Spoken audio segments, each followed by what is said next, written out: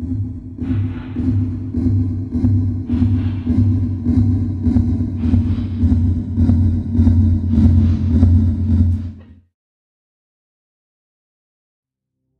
this year, astronomers discovered one of the closest supernovas in decades. Now, new data from NASA's Chandra X-ray Observatory has provided information on the environment of the star before it exploded and insight into the possible cause of the explosion. On January 21, 2014, astronomers witnessed a supernova just days after it went off in the Messier 82 or M82 galaxy. Telescopes across the globe and in space turned their attention to study this newly exploded star. Astronomers quickly determined this supernova, dubbed SN2014J, belongs to a class of explosions called Type 1a supernovas.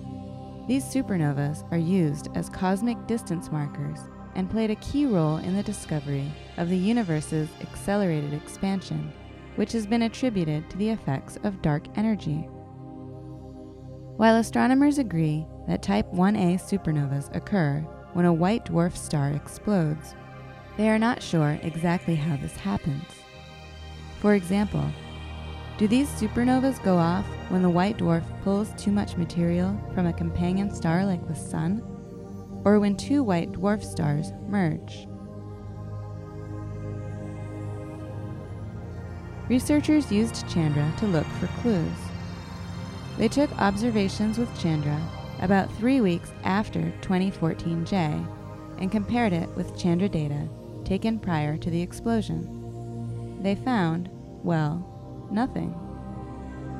Although it may sound counterintuitive, this non-detection of X-rays actually told astronomers quite a bit. Specifically, it showed that the environment around the star was relatively free of material before it exploded.